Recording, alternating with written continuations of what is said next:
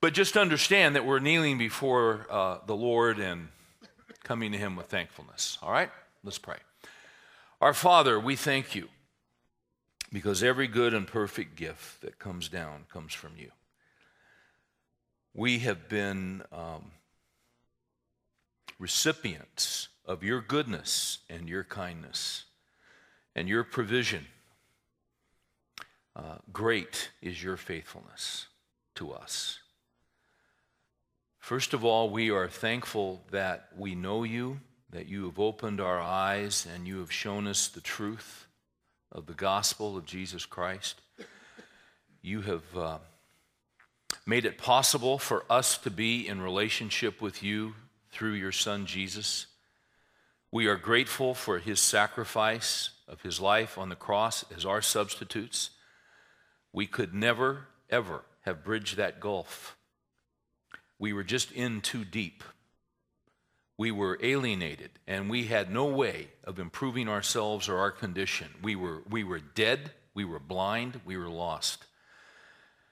And Jesus went to the cross, and with his life, he paid for our sin and made it possible for us to have our sins forgiven and for us to be in right relationship with you and for us to live a life where we enjoy your grace and your mercy on a continual 24/7 basis. You have been so good to us. You've been so kind to us. We look back over this last year and we see evidences. We see daily evidences of what you have done for us and how you've provided. It doesn't mean that our lives are perfect.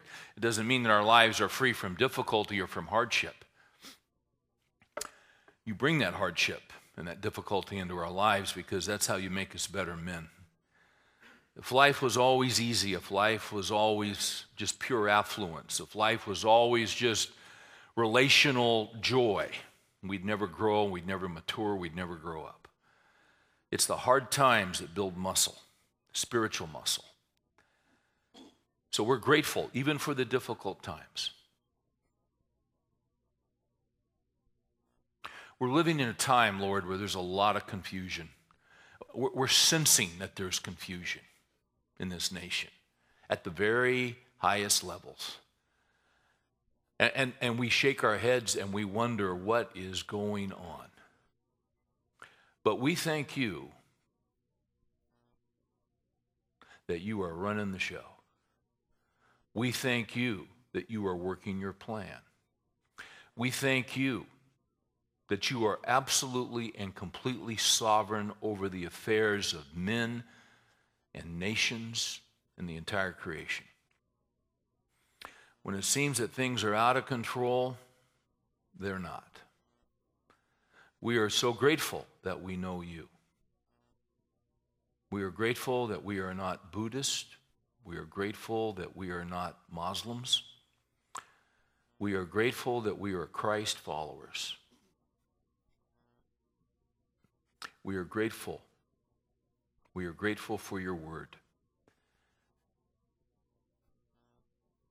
Most of us in here are husbands and fathers, grandfathers. You've given us great responsibilities. We are told in this culture that it is not necessary to fulfill those responsibilities. May we not believe that lie. And as we gather with our families at Thanksgiving and at Christmas, may we be careful as the spiritual leaders of our families to make sure that in the midst of all the good food and the fun and the football games and all that good stuff, that we take the initiative as leaders of our family to make sure that you are honored and you are thanked and you are the center and that you are not forgotten. During these holiday times, may we not bow down to idols. May we make sure that we bow down before you and honor your name. And we would ask these things in Jesus' name. Amen. If you've been with us, this study this semester has been called Snapshots of Stupid. Just a real warm, ingratiating title, trying to make everyone feel good about themselves. Snapshots of stupid. We've all done stupid. We have all been stupid. Stupid is a perpetual and constant enemy. And as we have pointed out in this study, there are two kinds of stupid. There is permanent stupid, and that's what we're trying to avoid. We all know people that are permanent stupid. They're not teachable. They're not approachable. They feel that they've got it all wired. They're not fun to be around. They're hard-headed. They're hard-hearted. And what we need to make sure of is that we're not one of those people. We're all afflicted with a condition if we're fortunate and if we're wanting to grow. What we want to be teachable stupid. That when we do things that we wish we hadn't have done, when we err, and we're going to err until we die or until Christ returns. There are some branches of Christianity that say that it's possible to reach a state of sinless perfectionism. John Wesley had a lot of things right, but he had that one wrong.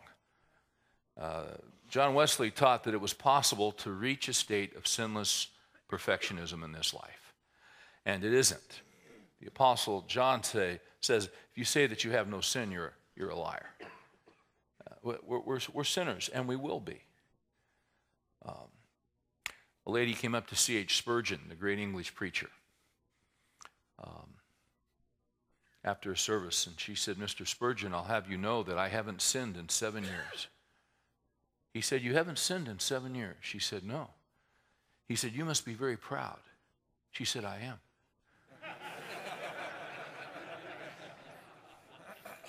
She never got it.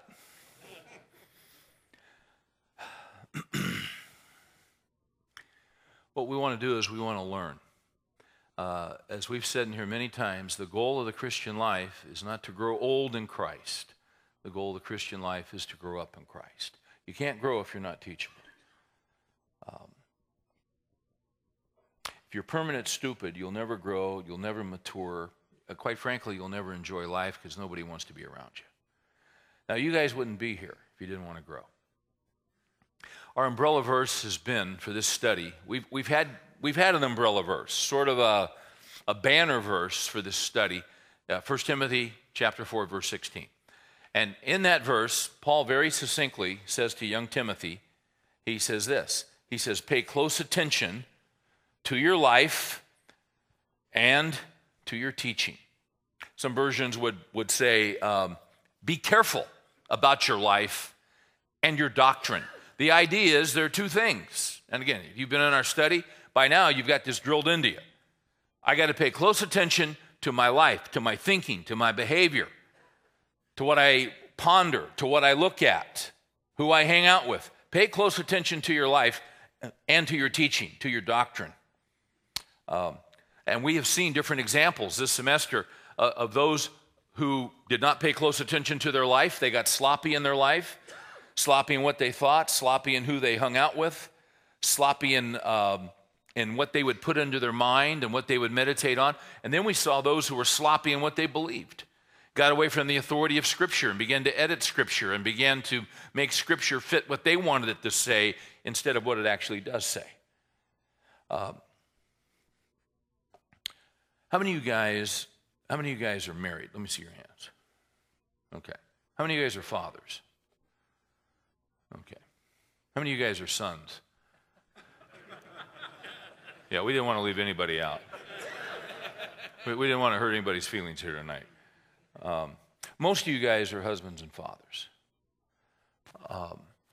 When we are told in Scripture to pay close attention to our lives, right under that would come this. If you're married, pay close attention to your wives. What? Wife, singular. If you're into polygamy, you're in the wrong church tonight. You see? See, when you pay close attention to your life and you're a husband, then that means you're going to pay close attention to your wife. I want to talk tonight about I want to talk about marriage. And I'll tell you why I want to talk about marriage. There is an attack being waged on Christian marriages. Did you know that the divorce rate among evangelical Bible-believing Christians is slightly higher than the divorce rate among non-Christians in the United States? You know, it's really interesting to me that I think when a man gets serious about Christ, the enemy gets serious about you. I think Satan has a twofold plan, if you're a husband and if you're a father. And I got to say this. Some of you guys are sitting here and you're thinking, oh, no, he's going to talk about marriage. I'm not married. This doesn't apply to me. So the tendency would be just to check out. You know what's interesting about life? Maybe you're single today. But you know what? A year from today, you could be married. You'll say, there are no prospects. Well, and just looking at you, we understand why. It's completely understandable. But some gal may come along that, you know, God does miracles, guys. Those of us that are married, we've seen God do miracles, right? Here's what I'm saying to you. If you're single, you might want to listen up to this because you don't know where you'll be in a year. And that may be the furthest thing from your mind. But there are a lot of guys in here that could tell you stories about marriage being the furthest thing from their mind, and 12 months later they were married. Amazing how I know guys, I've met guys that marriage was the furthest thing from their mind, and a year later they were married and they had 3 kids. Because they married a gal who brought 3 kids into the relationship. Amazing how life can change so rapidly and so quickly. So, just a word to the wise. If you think this doesn't apply, you may want to pay attention because it just may apply sooner than you think. The enemy has a twofold strategy when it comes to men, in my opinion. Here's his, and it all has to do with our families. Now remember, Paul said, watch your life. Pay close attention to your life. If you're married, when you pay close attention to your life, that's going to mean that you pay close attention to your wife because she's your partner. Till death do you part. Here's the first strategy of Satan, in my opinion. What he wants to do is, with every Christian husband in this room, is that he wants to alienate and then eventually sever the relationship that you enjoy with your wife. What he wants to do is, he wants to put a wedge in between you and your wife. You say, well, Steve, wait a minute. I've been married 30 years. Well, quite frankly, that doesn't matter. The interesting thing about the enemy is, he never quits on a strategy. I've read studies that say that the most difficult years for marriage are the first 7 years of marriage. There's so many adjustments. But then there's another period of time where marriages are very, very vulnerable. And you know what section of life that is? It's the empty nest. It's when the kids are gone, when they take off. Because now, suddenly, it's just the two of you again. The thing about Satan is, he is very persistent.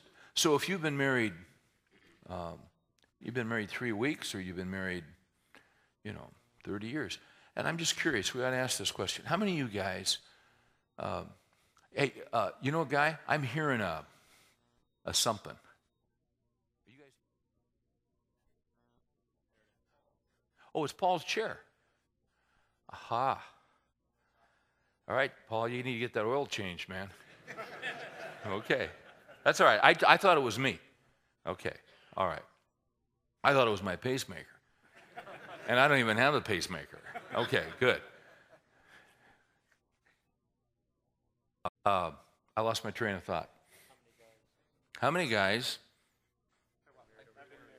There you go. Thank you very much. How many of you guys have been married 30 years or more? Let's see your hands. Wow, that's pretty good. Let's jump up. How many of you guys have been married 40 years or more? Whoa. All right, let's take the big jump. How many of you guys have been married 100 years or more? Okay. I didn't say that it seems like 100 years. Let's ask this. How many of you guys have been married 50 years or more? Look at this. One. Yeah, let's give these guys a hand. Isn't that great? Yeah. David, how long have you been married? 56 years. To one gal. Isn't that great? That's good. Jim, I saw your hand. How long have you been married? 51 years. See, a lot of guys in here are hoping to live to be 51. Did I miss somebody else? Some other guys over 50? Right. Sir, how long have you been married? I was married 57 years, but my wife died 2 years ago. You were married 57 years, and your wife died 2 years ago. She's with the Lord. Hey, you must have had a special relationship. That's wonderful. That's great. Anybody else I'm missing over 50 years? That's outstanding. I mean, in fact, I'm going to ask you 3 guys to come up and teach this session tonight. We could learn a lot from these guys. That's pretty neat. Let's go to the other side, just out of curiosity. Anybody in here been married, say, a year or less? Okay, I see a guy up here. Anybody else, a year or less? Couple guys up in the bleachers. Okay, anybody down here, a year or less? Okay, if you marry a year or less, because I'm having trouble, can you just stand? I'm not going to put you on the spot. I'm serious. I just like to know. How many guys got? 1, 2, 3. Okay. Now let me ask, sir, how long have you been married? Okay. All right, good. All right, good. A year and 3 weeks, right in the front. How long have you been married, sir? About 10 months. Okay, and back up there? 9 months. How's it going? You better say that. Good. I mean, it's going well? Good. So what are you doing here tonight if it's going so well? No, I'm kidding you. Hey, I said I wouldn't put you on the spot. No. That's great. Now, you know what the goal is? The goal is, for these guys, the goal is 57 years, 56 years, 50. That's the goal for all of us. But there's an enemy that does not want us to achieve that goal. What do the scriptures say? For this cause a man shall leave his father and mother and shall cleave to his wife, that means to cling, and the two shall become one flesh. That's God's plan for every marriage in this room. And some of you guys, you're sitting here thinking, gosh, that's what I had hoped too, but you're sitting here and you've been through a divorce. And that's just a great sadness. Nobody wins in divorce. And there are some of you, and you got regrets, and oh man, I wish, if I had it to do over. But see, you can't do it over. You're here. This is where you are. So you take that all to Christ, and now here you are, and you got the rest of your life ahead of you. For guys that are on their second or third marriage, you make this one work. You burn your ships. I think it was in 1516. Some of you guys remember. There used to be a course in public school called history. There was a guy named Hernando Cortez, and he showed up in Veracruz, and he had 11 ships full of men. And as they made their way into Mexico, and they didn't know what was ahead of them, they didn't know what they were going to encounter, they didn't know what was waiting for them, they just didn't know. It was unknown, it was unforeseen, and as those men made their way on the land, suddenly one of the men yelled. And they turned, and out in the bay, all 11 ships were on fire. Every single ship was going up in flames. Now, do you know who burned the ships? Hernando Cortez. Because now, there was no turning back. Now, they had to move ahead. Now, there was no thoughts of cutting and running. Now, they had to be successful because their ships were burned. You know what the problem is in a lot of marriages and in a lot of Christian marriages? The ships haven't been burned. And I'll tell you something, 56 years, 51 years, 57 years, these gentlemen and their wives burned their ships. We're moving ahead. There's no turning back. we are committed, better or worse, rich or poor, sickness and health, till irritation. That's not what it says.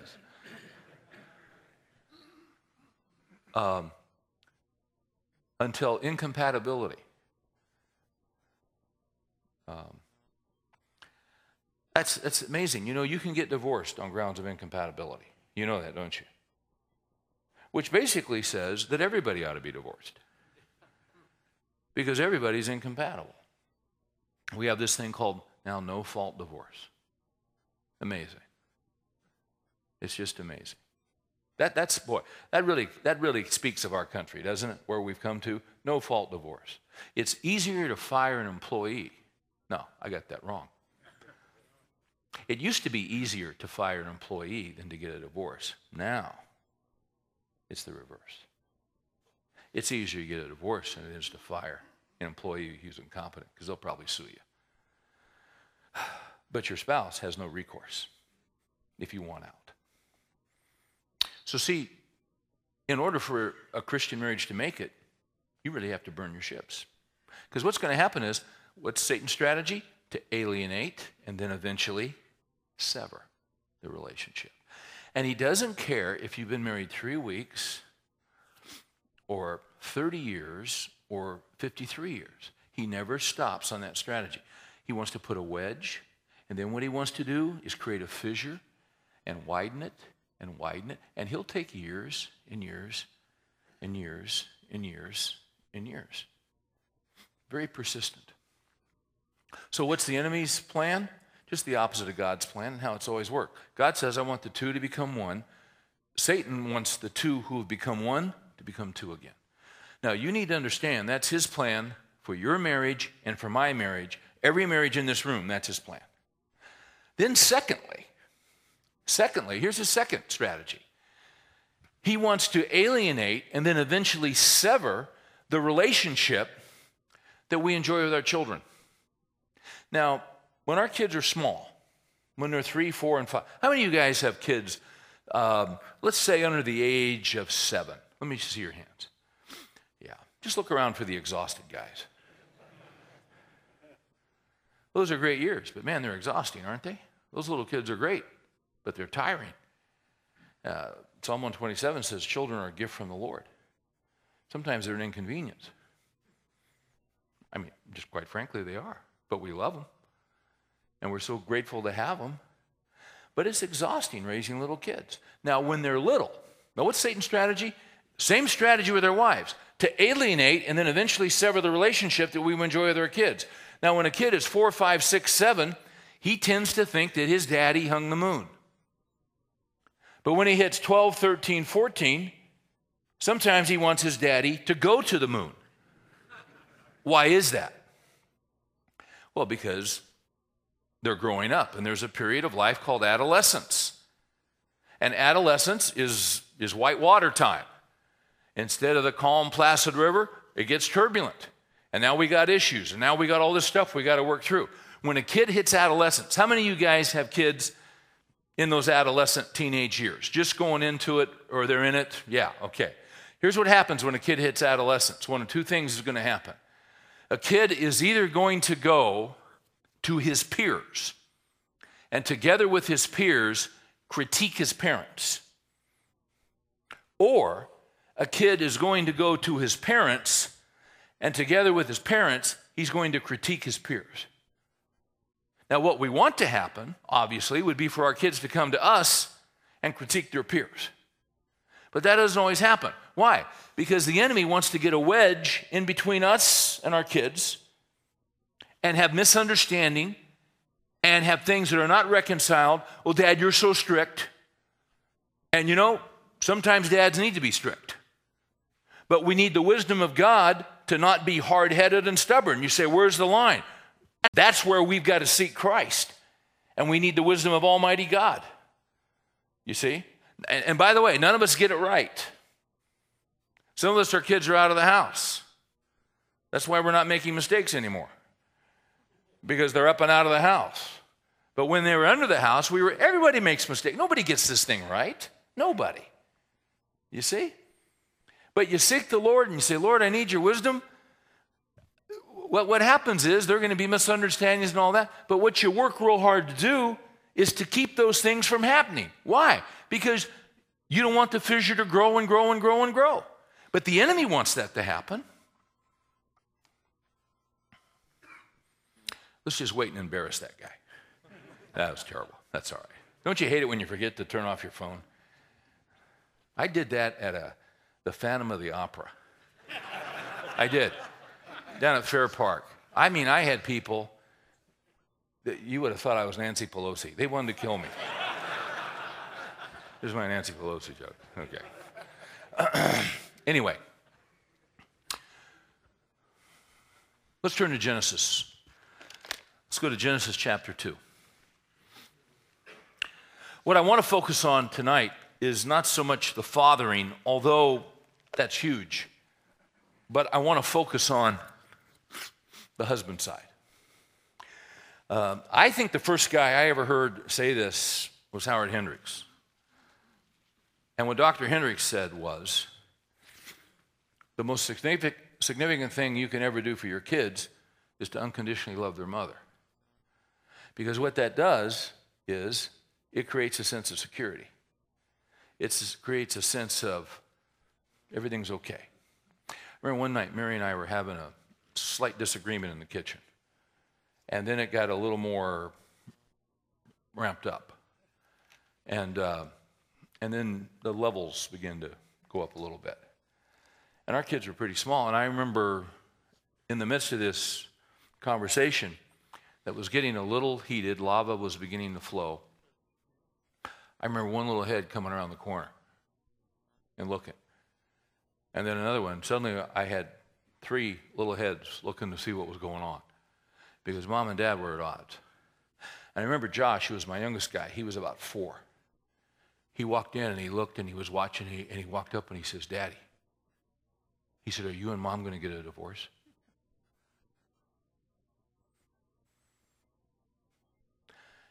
That kind of put an end to the argument right there. He was worried.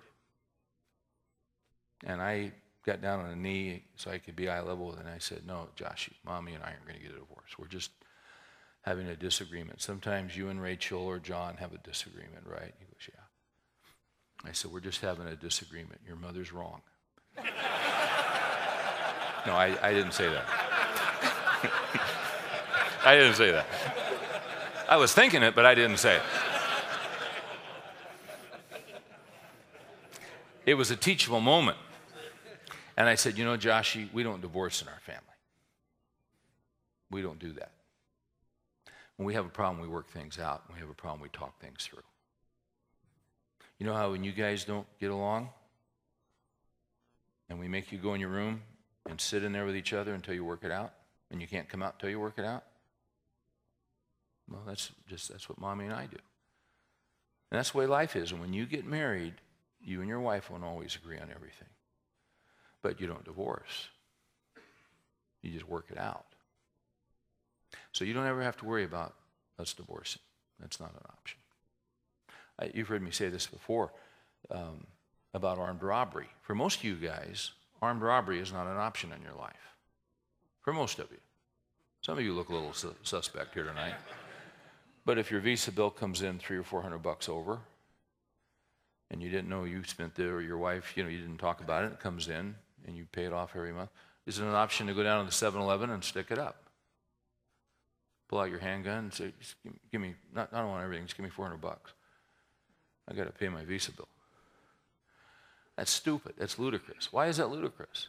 Because you've eliminated armed robbery as an option.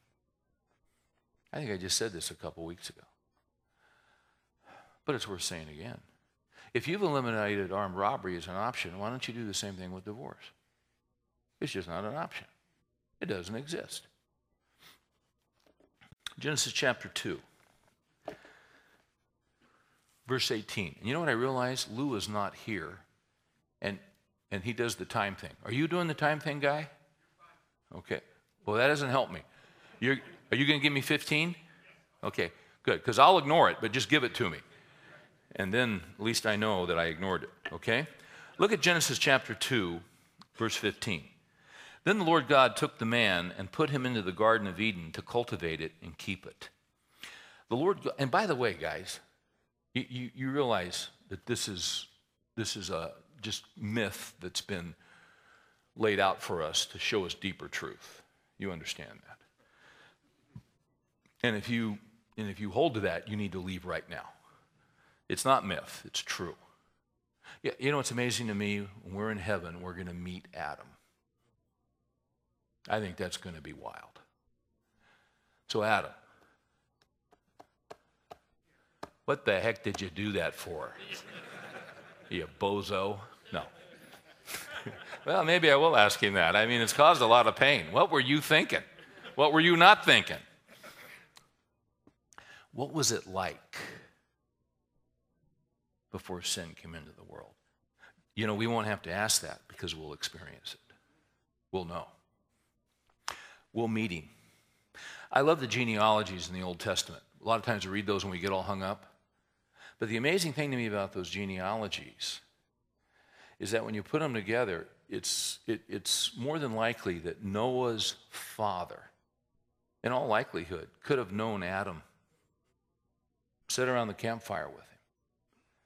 You know, for hundreds of years, Adam sat around the campfire and told those men what it was like before sin came into the world. So this guy Adam is the real deal. In Romans, Jesus is called the second Adam and compared to the first Adam. And neither one of them are a myth. Genesis 2:18, then the Lord God said, it's not good for the man. I'm in 15. Then the Lord God took the man and put him into the Garden of Eden to cultivate it and keep it. The Lord God commanded the man, saying, from any tree of the garden you may eat freely, but from the tree of the knowledge of good and evil you shall not eat. For in the day that you eat from it, you will surely die.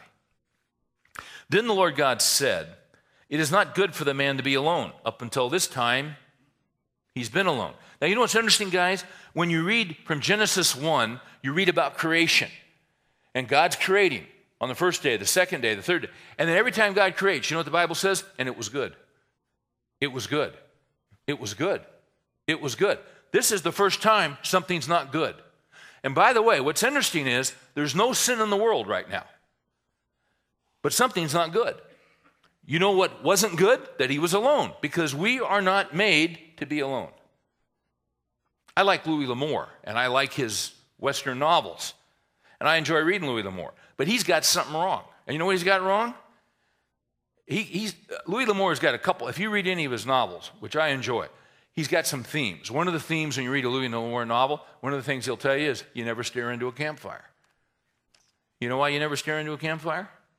Because if somebody comes up on you and you turn, you can't see anything because you've been looking into the fire. Right there, that might save your life one day. You can thank me later for that. Hey, but back in the Old West, that could save your life. You see? You'll never forget that, will you? That's the most significant thing you'll take out of here tonight. I'll never look into a campfire. But it's true. You're staring into the fire and you turn in the darkness, you can't see anything.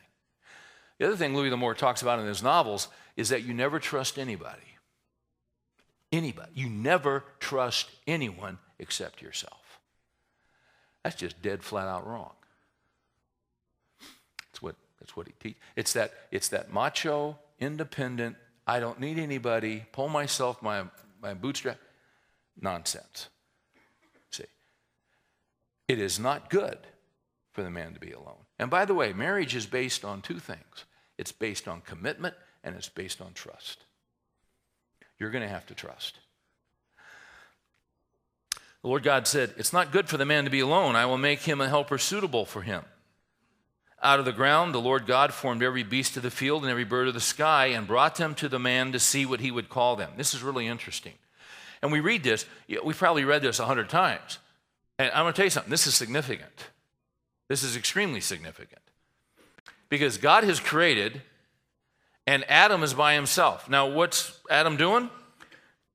God's bringing every beast of the field and every bird of the sky. He brings them to the man to see what he would call them. And whatever the man called a living creature was its name. There's a theological significance here that we've lost in our culture because we had all this nonsense going on in our culture. Everywhere you look, there's nonsense. Everywhere you look, there's anti-God and anti-Bible.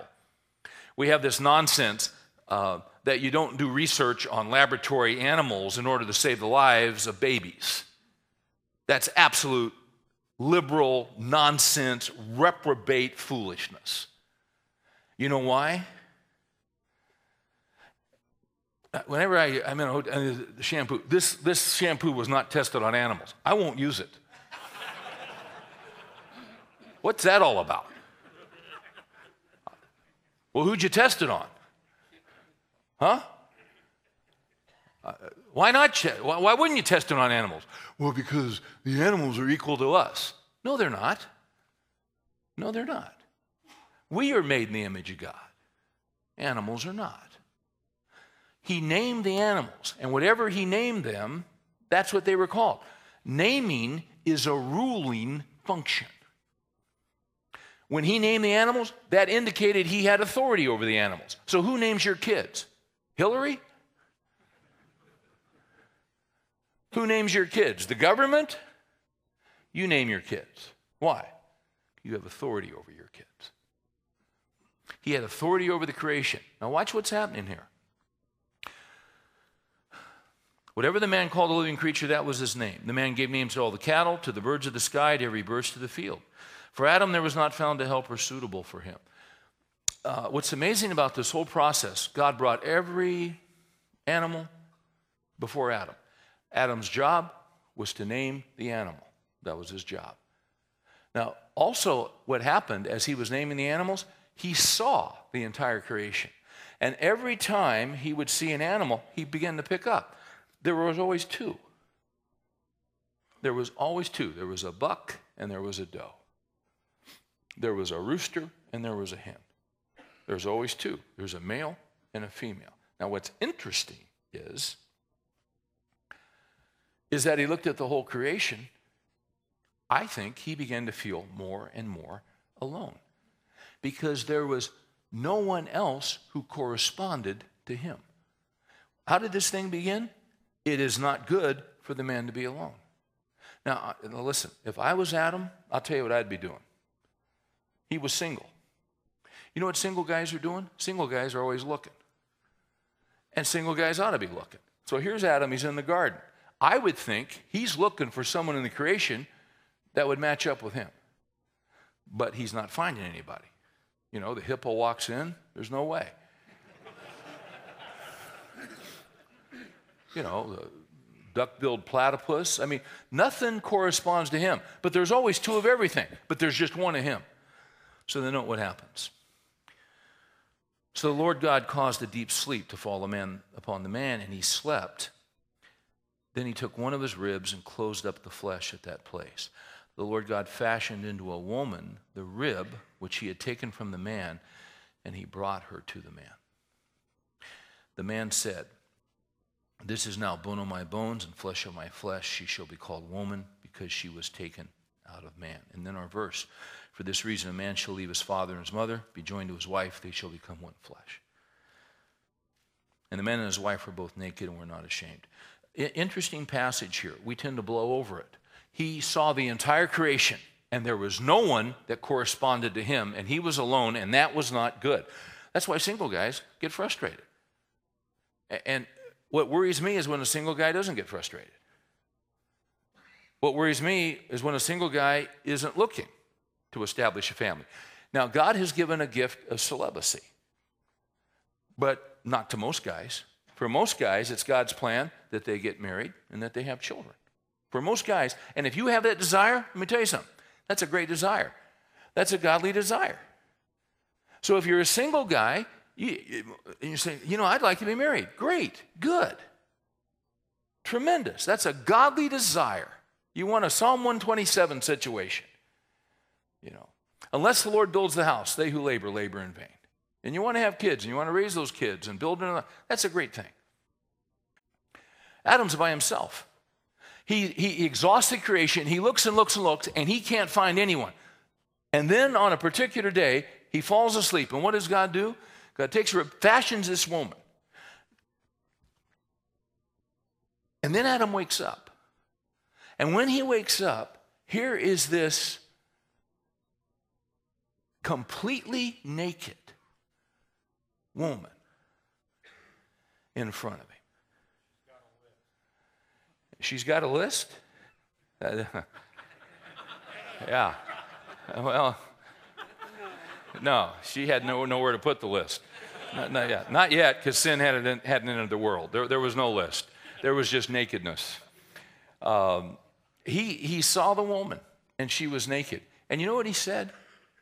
Imagine, this guy sees this gal in front of him, absolutely beautiful, naked, and he says, "This is now bone of my bones and flesh of my flesh. She shall be called woman. She was taken out of man." That's what he said. That's not how he said it. He woke up and he saw her and he said, "Thank you." He said this, yeah. And what did he say? "This is now bone of my bones." This is no hippo. This is flesh of my flesh. This is not a giraffe. This chick corresponds to me. You see? And by the way, he was excited. He was real excited. When we get excited, when you're at a football game and some guy's breaking out for a 78-yard touchdown run, do you jump up and say, "Bone of my bones, flesh of my flesh"? No. See, we don't talk this way. You miss the excitement. Here was someone that corresponded to him. First time in history. By the way, this isn't in the text. You may not be aware of this. It's an extra-biblical literature. But this was all new to Adam. And she's there, and God says, "Hey, go give her a hug." He goes, "What's a hug?" So the Lord tells him, and he goes over and hugs her. And then he comes back to the Lord, and the Lord says, "All right, that's good. Now you go over there and kiss her." He goes, "Well, what's a kiss?" And the Lord told him what a kiss is. So he goes and kisses her. He comes back, and he's got a smile on his face. And the Lord says, "All right, now I want you to have sex with her." And he goes, "Well, what's that?" And the Lord tells him, and he goes, "Really?" And he goes over there and comes right back, and he said, "What's a headache?"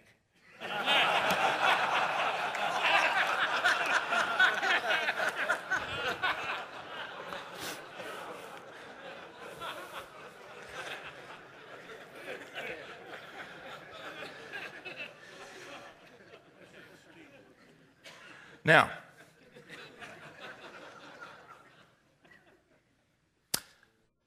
this relationship was to be a permanent relationship. Would you flip over to 1 Timothy chapter 3 with me?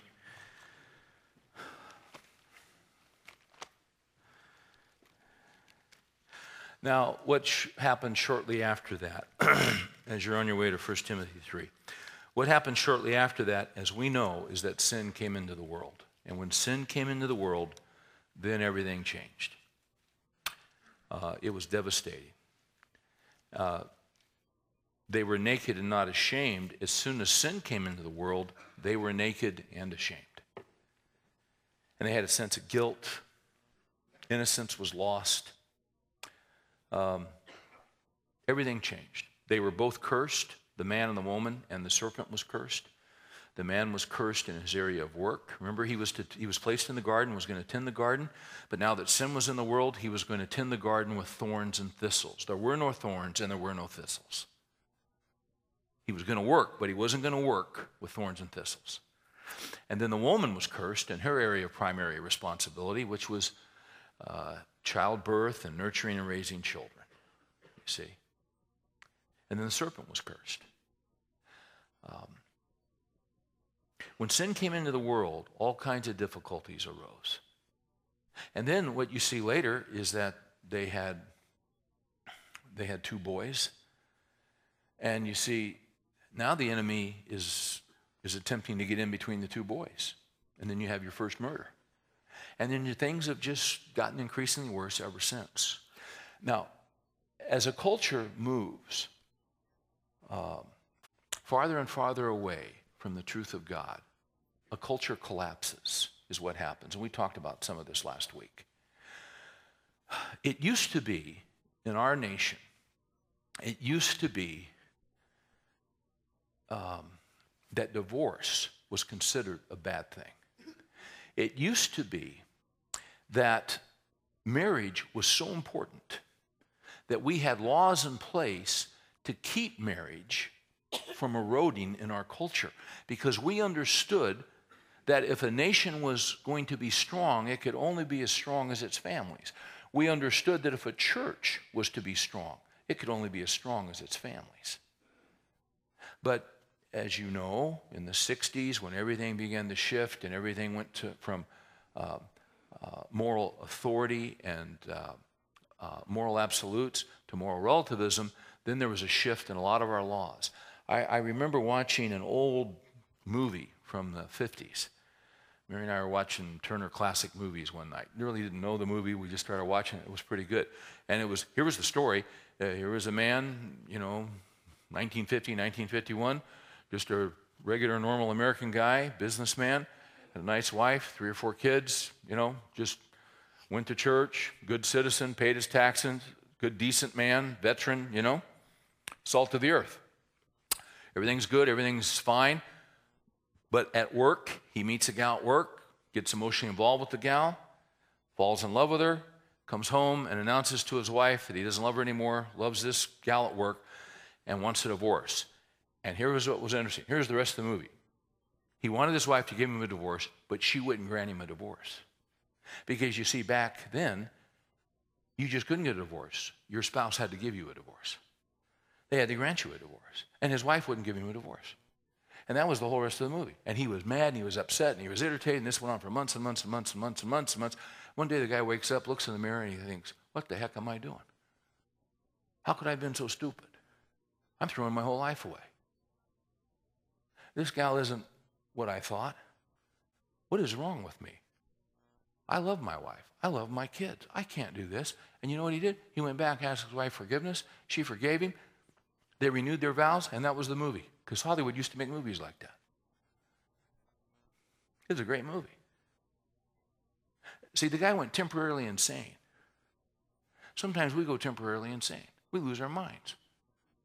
Now what we've done, and see, they used to have laws in place so that when a guy went temporarily insane, he couldn't do a lot of damage. You could be insane for a while, but hopefully you'll come out of it. And you'll wake up, and you'll come back to your senses. Now what we do when they go insane, we say, great, you're insane. You're an idiot. Let us help you. Because that's when we came up with no-fault divorce. See, it used to be the laws undergirded the culture. Now the laws don't undergird the culture. They work against the culture, and they work against biblical truth. So you get to 1 Timothy 3, and in 1 Timothy 3, what you got going on is that you've got Paul giving the requirements that are necessary in the lives of men who are to lead and govern the church. Notice that I said the requirements for the men who are to lead and govern the church. Because we're so hip and we're so cool in the evangelical church now that we say women can be elders in the church. Well, that's not what the Bible says. And if you study church history, it's always been understood that men are to lead the church. Men are to lead the family, men are to lead the church. Except in the Arminian Wesleyan holiness branch of Christianity, they historically have had women in leadership. No other branch of Christianity has until the 60s. And then what happened in the 60s? We got influenced by the culture. So now if you're hip and now if you're cool, you got to have women in leadership. Just amazing. And it's just ridiculous. I spoke in a United Methodist church 2 weekends ago in Indiana. And when I was there, sometime during the weekend, I said, what's interesting is that I'm in a United Methodist church. Usually I don't even get invited to United Methodist churches because most of them are screwed up. I mean, they're really screwed up. If John Wesley walked into most United Methodist churches, he'd throw them out in their ear. Because anything goes in most United Methodist churches. This is obviously a United Methodist church that still believes the Word of God. You wouldn't have invited me if you didn't. You would have thrown me out last night. But you believe in the Word of God. It's just not United Methodist Church, but they come to mind because they've lost their minds. I mean, anybody can be led. The scriptures don't matter. I had a call, it's probably 10 years ago, from a guy in a Methodist church in Atlanta. Big church. Oh, we got this many thousand people. Hey, we'd like to have you in to do a men's conference. I said, tell me the name of your church, such and such United Methodist Church. I said, are you I'm not sure you want me in there. He goes, oh, no. We read your book, and it'd be great. We'd love to have you come in, and just can you send us some details? And I said, yeah. I said, no, I don't get too many calls from United Methodist churches. He goes, no, I think it's fine. I just need to run it by our men's ministry leader, and as soon as she approves it, I'll get back to you. That's what he said. I said, hey, let me ask you something. Did you just say you were going to run it by your men's ministry? He says, yeah, we got a pastor of men's ministries. And she's a woman? He goes, yeah. I said, have you got a women's ministry in your church? He goes, yeah. I said, do you have a man over that? He goes, oh, no. I said, this is why you don't want me to come. And this is why I won't come. Because you guys are all screwed up. I said, why are you in that church, man? He goes, well, I've been in it for years. I said, yeah, that's not a good reason, is it? I said, so what other issues do you have in your church about the Word of God not being the authority? He goes, oh, we got this and this and this. I said, so why are you there? He said, well, I've really been thinking about that. I said, I think you really ought to think about it. Because let me tell you something. If you got a woman in charge of men's ministry, you're screwed up. And any guy worth his salt, not coming to hear some chick in ecclesiastical robes. She's got nothing to say. She's out of her league. She's probably not a believer. She doesn't know Christ. But I want to be friends with you. Absolute nonsense. Utter nonsense. In 1 Timothy 3, you got the requirements for the men that are leading the church. And I'll tell you, it's scary. I get concerned because a lot of evangelical churches are punting on this. It just amazes me.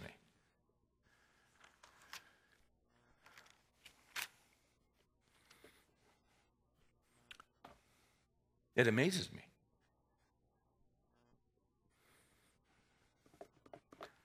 I'll tell you what, the day that happens at Stonebriar, I'm out of here. I don't think it's going to happen at Stonebriar. I don't. Because we're anchored on the Word of God. But you know what happens? Churches and church institutions have about a 50-year lifespan before they get screwed up. Now, we're early. We're young. We're doing well. We'll continue to do well. But if somewhere around the age of 50, evangelical institutions get weird. And you can just track it. You see? Kind of sobered you a little bit, didn't it? But have any of you guys seen evangelical churches that used to be real solid that aren't anymore? Oh, I have. Sure. Where are we here? 1 Timothy 3? It's a trustworthy statement if any man aspires to the office of overseer. It doesn't say if any woman. It says if any man aspires to the office of overseer. It's a fine work he desires to do. When we say overseer, we're speaking of what we would call elder. An overseer, then, must be above reproach. As Chuck has said so well, ministry is a character profession. You don't ever forget that. If you're a small group leader, how many years ago did I hear Chuck say this? I don't know, but it was profound. He said, you can be a good accountant and sleep around and still be a good accountant. You can be an insurance salesman and sleep around and still be a very good insurance salesman. But you cannot be a pastor and sleep around and be a good pastor. You cannot be a Sunday school teacher and sleep around and be a good pastor. You cannot be an usher and sleep around and be an usher who's serving from your heart the Lord Jesus Christ. Because ministry, any ministry, is a character profession, right? Notice all these requirements. Doesn't talk about a guy's net worth, doesn't talk about his guy's education, doesn't talk about his country club. It talks about his character. His character. It's all in the present tense. An overseer then must be above reproach. He's clean. Now, that doesn't mean we don't have stuff in our past, but it means that we have dealt with our past and that there's been enough time that's gone by that a guy is demonstrating godly character, okay? In other words, he's trustworthy. I think it was Peter Drucker that was speaking to a class of graduate students, and he was speaking on the importance of integrity and trust, and one of the students says, well, how do you develop trustworthiness? And Drucker looked at him and said, well, try being trustworthy. And that's how you do it. You don't need to go read a book. You're just trustworthy. Try that on for size. An overseer then must be above reproach, the husband of one wife. And I'm going to stop there. There's a lot of other characteristics here, qualifications.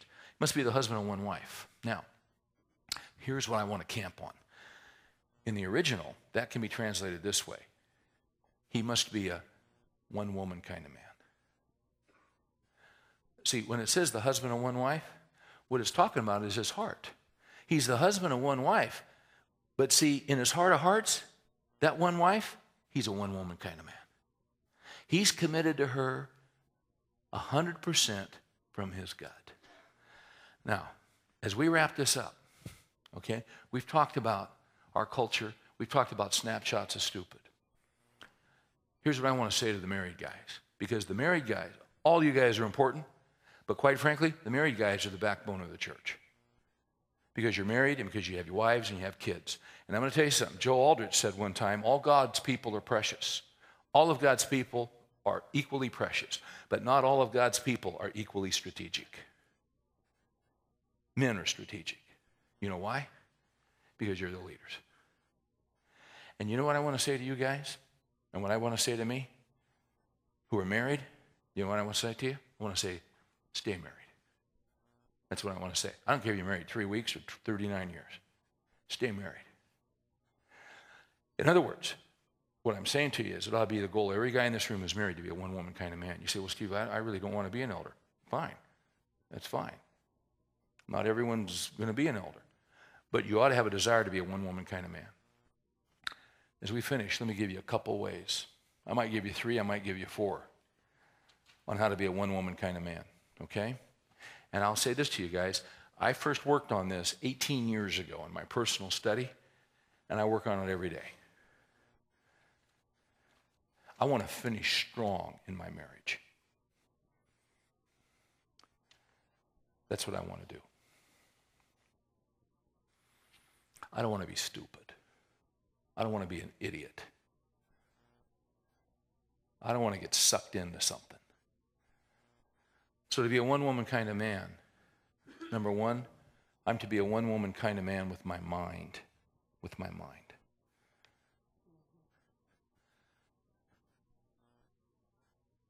Everything starts in the mind. That's why Proverbs 4 says, guard your heart. Watch over your heart. You say, well, that's not your mind. Yes, it is. In the scripture, your heart is you. It's everything. It's your mind. It's your will. It's your emotions. It's your personality. When my grandpa died, and I was 7, and I went to his funeral, it's the first time I'd ever seen an open casket. First time I'd ever been to a funeral. And I walked in there, and there was my grandpa.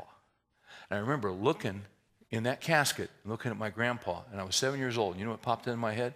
He's not in there. Because he wasn't. His heart wasn't there. His personality, his emotions, his mind. My grandpa wasn't in there. He was gone. He was in heaven. He's not in there. See, when the Bible talks about the heart, it's talking about you. What does it say? Watch over your heart, guard your heart, for from it flows the well springs of life. The mind is central in Christianity. The mind is the central battleground. So if I'm going to be a one-woman kind of man in this culture, I got to begin with my mind. I got to begin with my thought life, right? It's all thought life. Oscar Wilde said, I can resist anything except temptation. Well, Oscar had a problem. Because that's what you're supposed to resist. I love what C.S. Lewis said. C.S. Lewis said, if you look upon ham and eggs and lust, you've already committed breakfast in your heart. Where does lust occur? In the mind. So as men, as husbands and fathers and grandfathers, I've got to be committed every day in my what? In my mind, in my thought life. I've got to protect myself. I've got to protect what goes into my mind, because that's the well. That's the deep well of my life. It's the artesian well of my life, and you don't want to poison your own well. So the first time you looked at pornography, you can still remember what you saw. Amazing, isn't it? Because it's just burned into your mind. In 1 Corinthians, Paul said that, and the context was of philosophical speculations. Paul said, we are taking every thought captive to the obedience of Christ. So when we hear false teaching, we take every thought captive. But I want to give you an application. When we're tempted sexually, we've got to take every thought captive. And what does that mean? It means you butkus. Right? Were you here last week?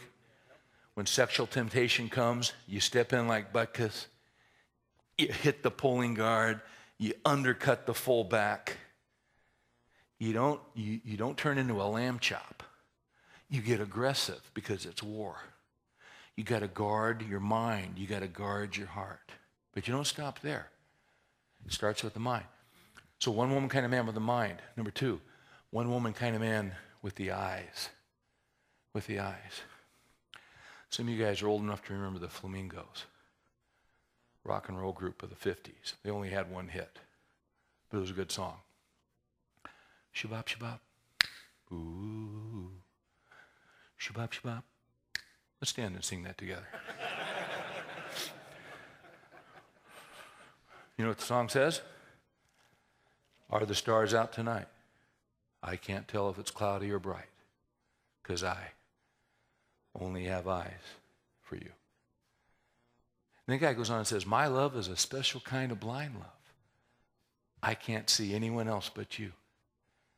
Shabbat, shabbat. Now that ought to be the theme song of every Christian guy in this room. And your wife ought to know it's your theme song. Hey, there's all kinds of women out there, all kinds of chicks out there.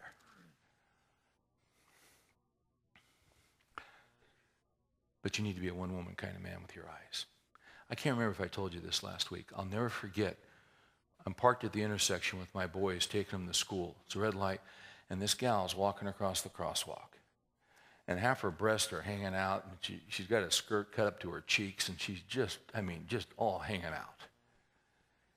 She was. My gosh, it was embarrassing.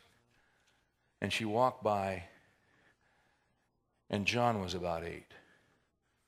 And we're sitting there, And he said, hey, Dad. And I said, yeah. He says, Dad, I watch you all the time.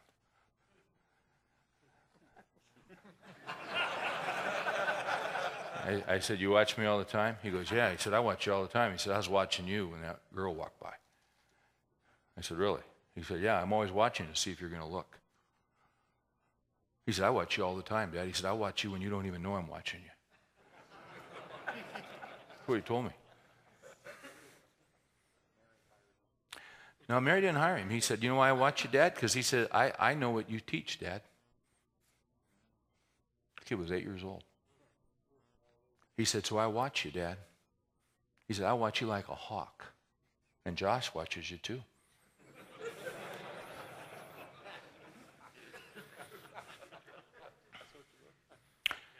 And he said, you know what, Dad? He said, you know what, Dad? He said, you don't look. And I said, well, you know what, John, let me tell you something. I've had times when I've looked. But what I try to do is I've tried to train myself not to look. Because I want to look. You see, I really want to look. Because you see some girl walking by like that, the way we're wired, we're men. And see that, you see some gal like that and you want to look. But see, you got to train yourself to not look. Because you see, I've made a commitment to Mommy. And sometimes, you know what, John? Sometimes I'll look. And I try to look away. I try to catch myself. Sometimes I'm tempted. And it's just a daily fight. And I fight it every day of my life. And you'll fight it every day of your life. But you never quit fighting. I'll never forget him saying that. I watch you like a hawk.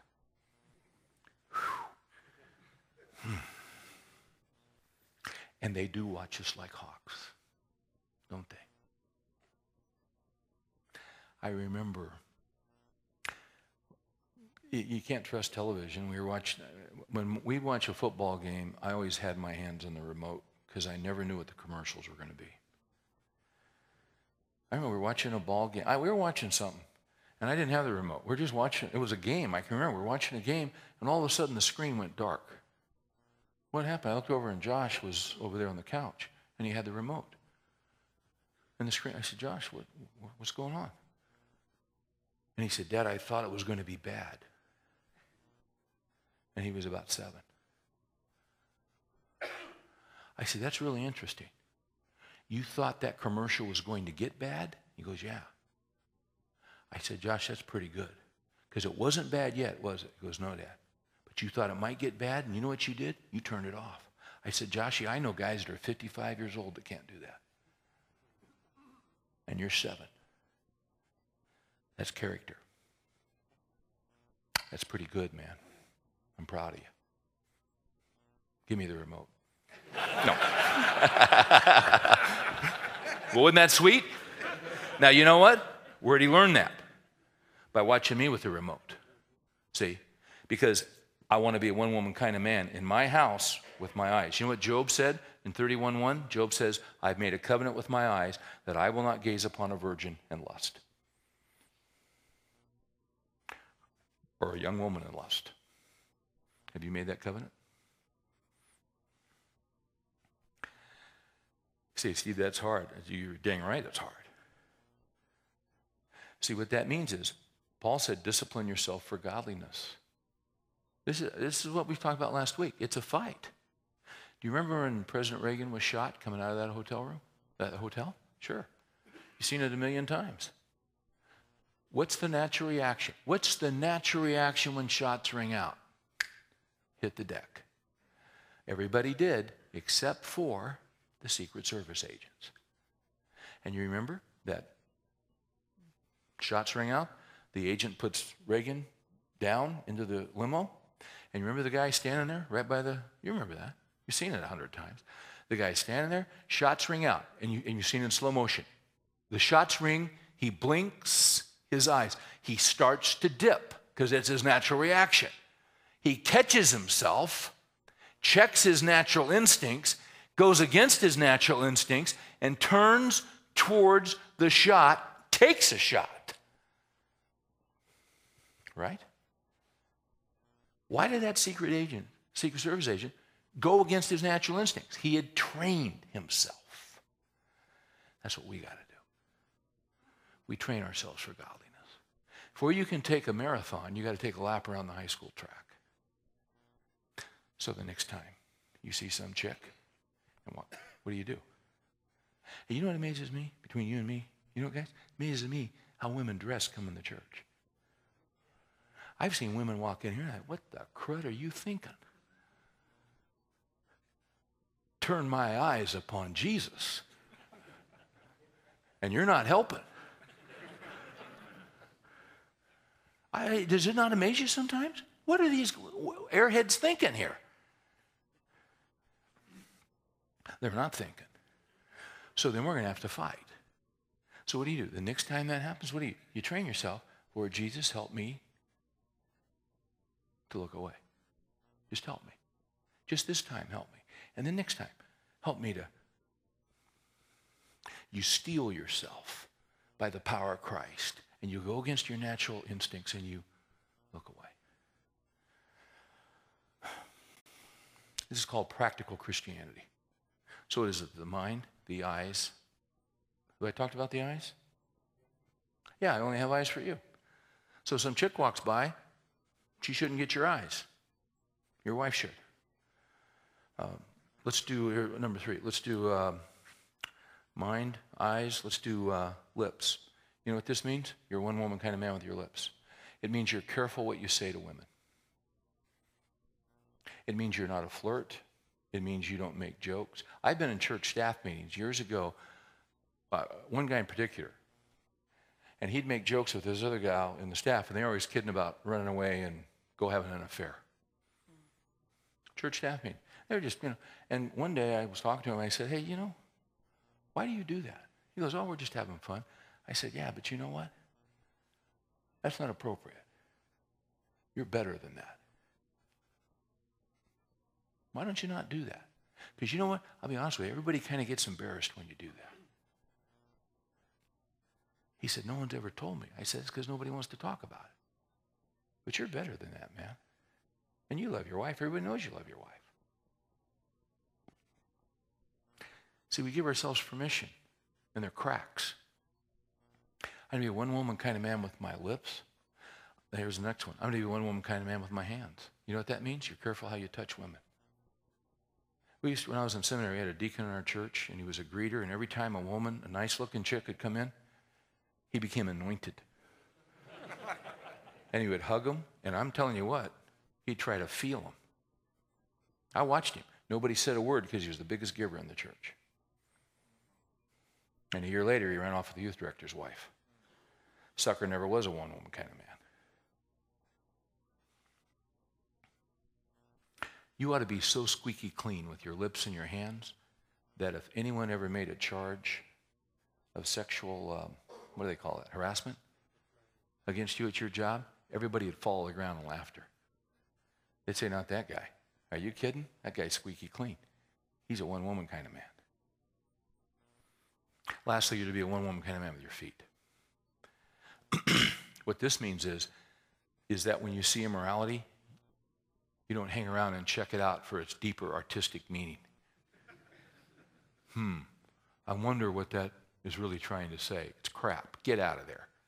Paul said, flee immorality. Flee. Sometimes in order to flee immorality, we're going to have to do different. You say, Steve, this is a little extreme, isn't it? Well, you remember what Jesus said? Jesus said, if your eye offends you, put on sunglasses. You remember that passage? Jesus said, if your hand offends you, put it in a cast. That's not what he said. He said, if your eye offends you, what do? Pluck it out. He's using hyperbole. He's making a point. He's talking about sexual temptation. There are times when extreme behavior is called for. You get sexually tempted, you run. What did Joseph do with Potiphar's wife? He ran. He ran. There's a godly man. He was a one-woman kind of man. The guy wasn't even married yet. But see, he loved Christ. So in order to avoid sexual temptation, you're going to have to be a one-woman kind of man with your feet. And all kinds of situations come up. To be a one-woman kind of man and get away from sexual temptation, you might have to, in one situation, you might have to get on the bus, Gus, in order to get rid of sexual temptation. Or in another situation, you might have to drop off the key, Lee, to get out of sexual temptation. Or you may need to make a new plan. Stan, thank you so much for that. That song is called 50 Ways to Leave Your Lover. Why don't we turn around and make it 50 ways to be a one-woman kind of man? Let me tell you something. Your wife will love you for it. And your kids will love you for it. And your grandkids will love you for it. And Christ will bless your life. I don't care what your past is. You come to Christ, old things are passed away. All things become new. Let's quit being stupid. And let's follow him in this area of our lives. Let's pray. We ask you to help us, Lord Jesus. Give us the want to. Help us to utilize the power of your word and the power of your spirit and apply our Christianity. We won't get it right every time. But we want to grow in this area with your help. In Jesus' name we